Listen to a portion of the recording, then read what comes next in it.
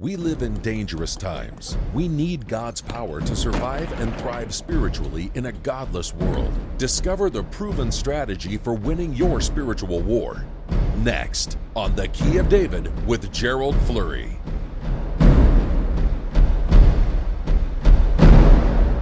Greetings, everyone. The Apostle Paul was in prison in Rome when he wrote his last book, 2 Timothy, and he was being tried for a crime, and so in that prison he was able to write the 14th book of the Bible, the last book he would ever write for the Bible.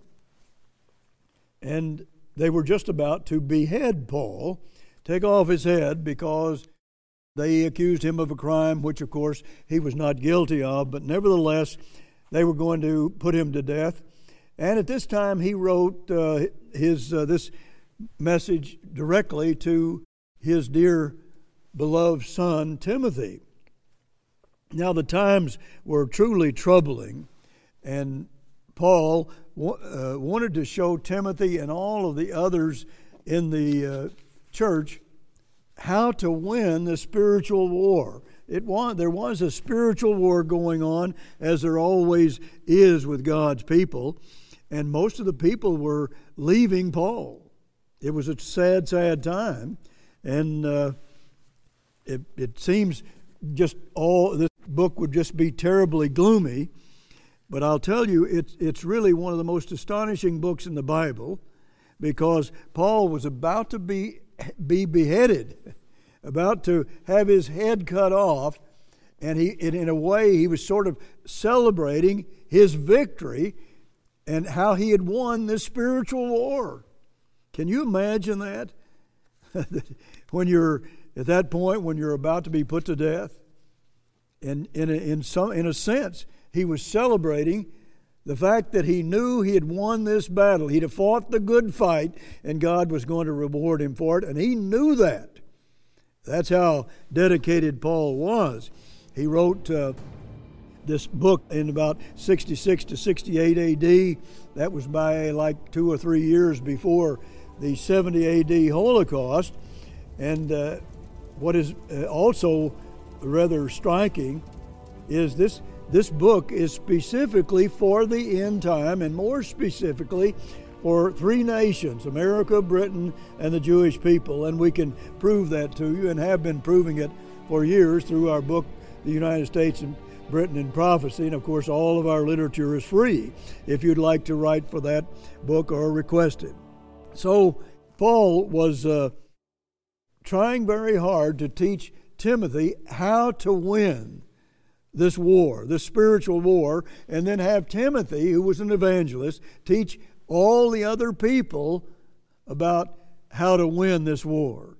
Now, after all, eternal lives were at stake, so he had to be very serious about this.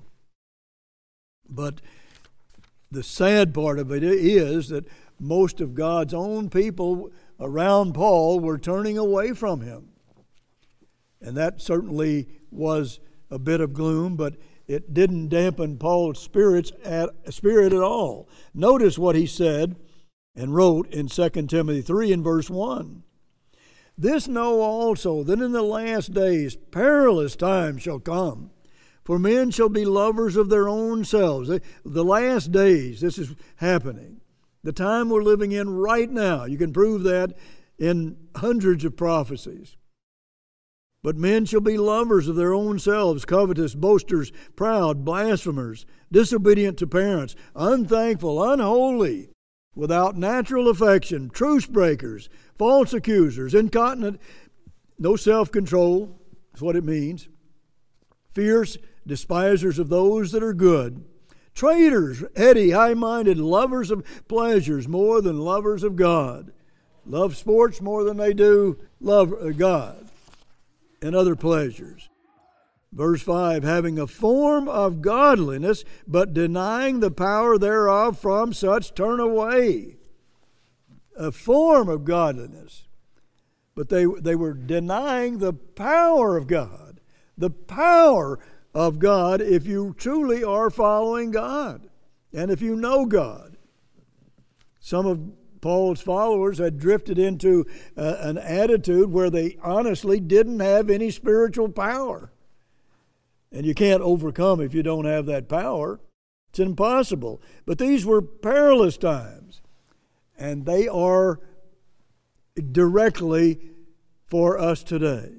Perilous times. Can you look around and say we're not in perilous times? No, I'm sure you cannot. And I'm sure you understand that. But do you have God's power in your life? Do you and I have the power of God in our lives so that we can win this victory and prepare ourselves to share the very throne of David with Jesus Christ for all eternity? That's something to behold. Notice 2 Timothy 2 and verse 1, "You therefore, my son, be strong in the grace that is in Christ Jesus, and the things that you have heard of me among many witnesses." There are witnesses there. He's not just bragging, but listen to this. "The same commit you to faithful men who shall be able to teach others also." He was trying to spread this word around while he was in jail, about to be beheaded. And he still kept right on doing the work. If that isn't astonishing, what is? Verse 3, "You therefore endure hardness as a good soldier of Jesus Christ. No man that wars entangles himself with the affairs of this life, that he may please him who has chosen him to be a soldier." God has chosen Christians to be soldiers. Soldiers. Well, now, soldiers have to endure hardness. They have to be strong. They can't be weak. Soldiers, first of all, always have to be willing to fight. And secondly, they even have to be, in certain occasions, prepared to die, to give their life for God or even for a country in this world. But most Christians don't have to experience that. But notice what Paul says to him in the next chapter, 2 Timothy 3 and verse 14. "But continue you in the things which you have learned and have been assured of, knowing of whom you have learned them." Now, he said you have to continue through what you learned, knowing of whom you learned them. You learned this from the Apostle Paul. That's what he's telling them. And Paul says, now look, you follow me as I follow Christ. You follow and you do those things that I taught you. Continue in that. Don't let people take you away from it, as they were many others, taking it away from what Paul taught them and proved to them abundantly. They really were blessed by having Paul to teach them. And he said, now if you'll do that, this way you'll win the spiritual war. You won't lose. Here was Paul about to die physically and was celebratory about his future, if you can believe that. And it's right there in your Bible, and it certainly is true. Let's go to 2 Timothy 1 and verse 13, another verse on this, on how to fight this war. Hold fast the form of sound words. Hold fast to those which you have heard of me in faith and love which is in Jesus Christ. So follow my example. That will show you exactly how to win this war. He said, I'm telling you, I've won it. I'm about to have my head cut off. I have won this war. You can win it the way I taught you. I want to just show you one example here of war in this world that is something that really just impacted me greatly when I first read it. But it's from the Army of the Future by Charles de Gaulle, who became Prime Minister of France at the end of World War II. But he wrote this in 1934, and at that time he was a captain. Later he became the Prime Minister of the country because of his fighting ability and because of his wisdom in knowing how to win a war And he was about the only one in France that knew. About the only one. Notice here the introduction to what he wrote by Walter Millis. He said, this is now the famous little book by a French officer on the principles of which the French did not act, while the Germans did. It was originally published in 1934. And in essence, what he was teaching was blitzkrieg warfare. And that, for the most part, that's what it was. France had the greatest military in the world. Everybody agreed with that, but they wouldn't listen to what de Gaulle was telling them so they could get prepared for a future war. They were thinking about, well, the way we fought it in World War I, but it was a totally different time. Technology was different. All kinds of military power was different than in World War I. Now, so the Germans used his precious message that he taught about how to win a modern-day war. They took it and they applied it, and his own people, that is de Gaulle's own people, rejected it. And here Germany applied it and conquered France in 6 weeks. 6 weeks. Now, you think about that. Here, while he was a captain, and later, of course, he was much higher in rank, but they neglected his warning, and he taught at a little college, and they just didn't listen to what he said. And he was telling them how to win the war, that the future war in the future. And 6 years later, Germany attacked them, and they fell in 6 weeks. The strongest army in the world, they said. They were in agreement. Most the authorities were in agreement on that. But the greatest army in the world, and just think, it took Germany 6 weeks to conquer them by using Charles de Gaulle's teaching about how to win the next war. And he knew wars were going to come. They always do. And how about you and I thinking about this spiritually? There are going to be wars. There are always wars to fight for spiritual people. It's endless, going on incessantly all the time.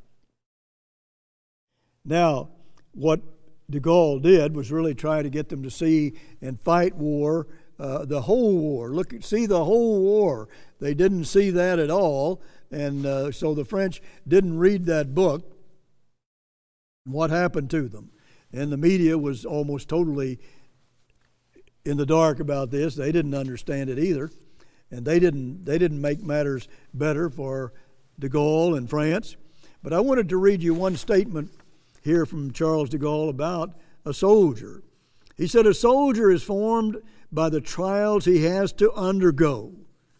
A soldier is formed by the trials he has to undergo. Now, God says that about a spiritual soldier, his soldiers. You do have to go through trials to become a heroic soldier, or you'll lose this war. You have to go against human nature and do what God says. Or if it's a physical war, you'd better listen to someone like Charles de Gaulle. And he had if you do this in God's war, you have a mind-bending reward, splendid reward from God for what you've done. That is a wonderful, wonderful truth. Now, let's go back to 2 Timothy 1 and verse 5. When I call to remembrance the unfeigned faith that is in you, he was telling Timothy, look, I know that your faith is real. You're not faking it. It's real. And when you have real faith, you have real power. That's what Paul was trying to get him to see more deeply, as well as all those around him. But de Gaulle talked about shaping ourselves for heroic feats. We must do that if we're going to win wars in the future.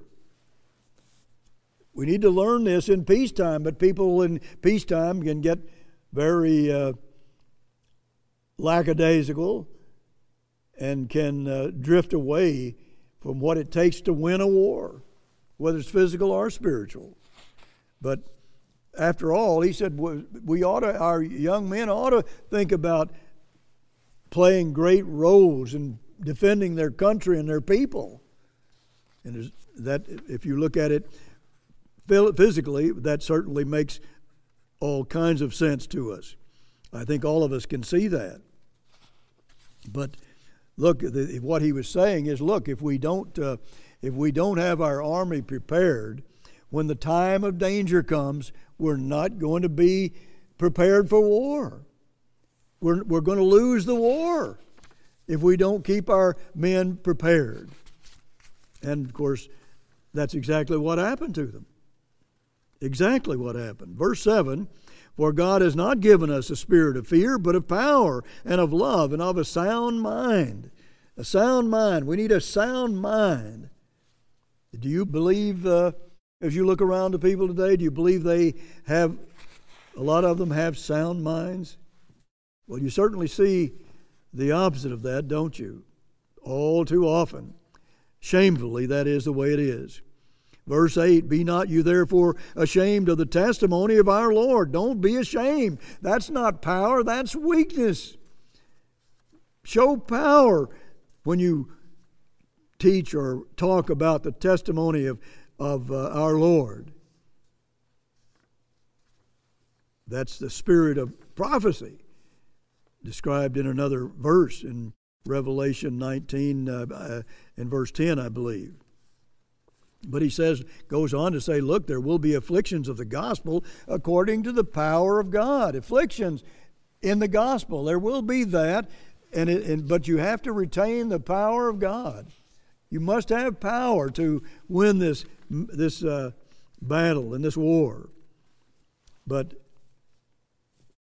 I think this just has to be one of the most astounding chapters or books in the Bible. Because here is Paul about to be beheaded, and he writes what is, I believe, one of the most inspiring books in the Bible. Was he crestfallen and discouraged? Not at all. Not at all. He was sort of celebrating his victory to enter the kingdom of God and all that splendid glory that God is going to give us. And is that real to you? Is that real to me? Is this real in our lives? Have we made this real to ourselves through really studying and praying and meditating on these principles and occasional fasting? See, this was real to Paul, and the book is just filled with hope. Notice what he says in verse 12 of chapter 1. For the which cause I also suffer these things. He was suffering. And nevertheless, I am not ashamed, for I know whom I have believed. I know whom I have believed. He knew God. He knew the Father. He knew Christ. And am persuaded that he is able to keep that which I have committed unto him against that day, or right up to the second coming. And then verse 15, this, you know that all they which are in Asia be turned away from me. Could that be accurate? All of them in Asia turned away from him? He was teaching all around the world. Well, the known world at that time anyhow. Most of it. Verse 16, the Lord had mercy unto the house of Onesiphorus, for he oft refreshed me and was not ashamed of my chain. But when he was in Rome, he sought me out very diligently and found me. And others didn't really find Paul. But here's a man God places right out in the spotlight because he was right there with the power of God, seeking out Paul regardless of what happened to himself. Pretty impressive. And then verse 18, the Lord grant unto him that he may find mercy of the Lord in that day when the second coming arrives. Yes, he will. He'll receive glory. Verse 15 of 2 Timothy 2. Study to show yourself approved unto God, a workman that needs not to be ashamed, rightly dividing the word of truth. See, this, thy word is truth. John 17 and verse 17. This is truth. He said, but you have to know how to rightly divide it or you're going to lose the war. You have to know the Bible. You have to know God. And you have to study and pray and seek Him with all your heart. And what a blessing that is to live that way. Verse 19, nevertheless, the foundation of God stands sure, having the seal, the Lord knows them that are His. Yes, He does. And He intervenes on their behalf. Notice these words in 2 Timothy 4. I have to read these to you. I charge you therefore before God and the Lord Jesus Christ, who shall judge the quick and the dead at His appearing and His kingdom. Verse 3, he told them to go out and really preach this word. He said, and then verse 3, for the time will come when they will not endure sound doctrine. They won't endure it. They'll want to hear smooth things. Verse 4, they shall turn away their ears from the truth and shall be turned into fables. For I am now ready to be offered. Verse 6, ready to be offered. And the time of my departure is at hand. I'm ready to go. They're about to cut my head off. But I'm ready. Verse 7, I've fought a good fight. I have finished my course. I have kept the faith. Verse 8, henceforth there is laid up for me a crown of righteousness. A crown. He's going to rule on the throne of David with Jesus Christ forever. Henceforth there is laid up for me a crown of righteousness. And He's going to be one of the top leaders, you can be sure. Which the Lord, the righteous judge, shall give me at that day when He comes, the second coming. And we're right now entering into that period of time. Watch what's going to happen in the next decade. And you're going to be certainly impacted mightily by it. And much of it in a positive way, but also a lot of it in a negative way. The verse concludes, and not to me only, but unto them also that love is appearing. They just can't wait for Christ to return. They're just loving that. They're eager to see that. They love it. But who in this world, how many in this world just love His appearing? They don't want Him to appear. They don't want Him to appear unless they're in such dire straits they need His help right then. But this all was just before He was beheaded. And He was celebrating. I'm telling you, in all the suffering, and He was about to die. What a wonderful vision that man had. What power he had. What faith he had. And how we all need this. I need a lot more of this. So do we all. Verse 10, for Demas has forsaken me, having loved this present world. Oh yes, there's the problem. People just love this present world. They just can't give it up. Like Lot's wife, she just couldn't leave Sodom. She turned around and looked back, and God turned her to a pillar of salt because she wanted that filthy country instead of God's blessings and God's guidance and help and everything that she would do. See, we're going to be able to sit on David's throne forever, ever, ever. Verse 16, at my first answer, no man stood with me. No man stood with me, but all men forsook me. This is verse 16 of 2 Timothy 4. I pray God that it may not be laid to their charge. Notwithstanding, the Lord stood with me and strengthened me, that by me the preaching might be fully known, and that all the Gentiles might hear. And I was delivered out of the mouth of the lion. He had to even go into a lion cage and endure that. And he did. And God saved him from the lion, as He did Daniel. Verse 18, and the Eternal shall deliver me from every evil work, and will preserve me unto His heavenly kingdom, to whom be glory forever and ever. Amen. And then the last verse, the Lord Jesus Christ be with your spirit. Grace be with you. Grace be with you.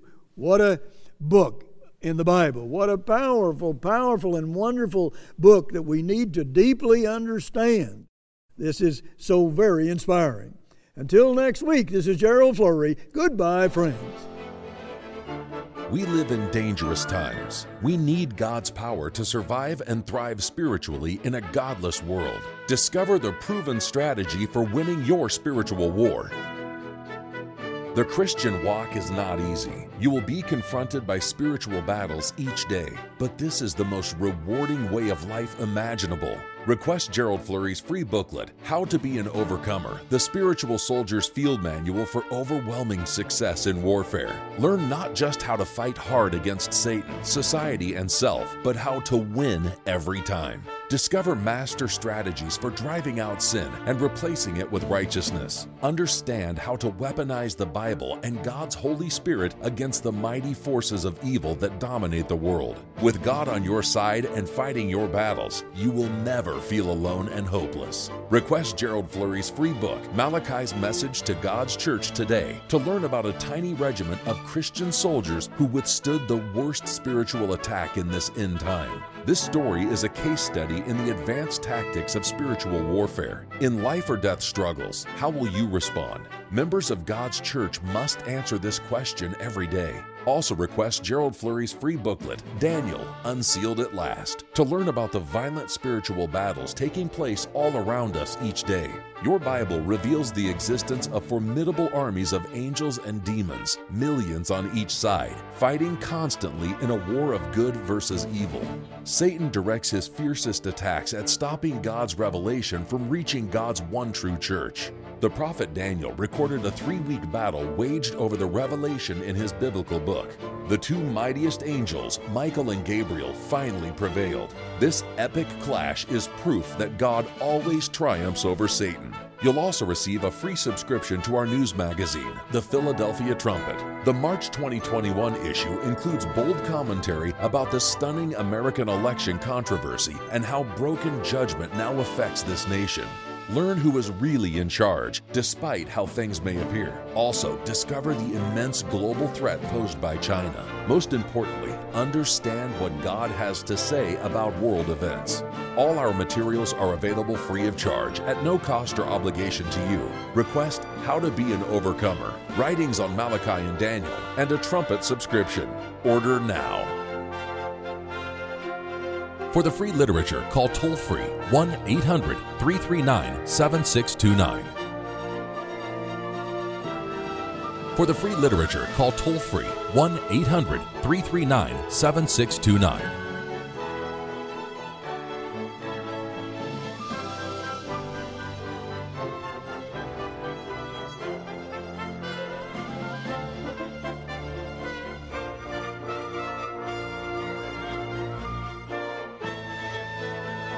The preceding program was a paid presentation of The Key of David, brought to you by the Philadelphia Church of God.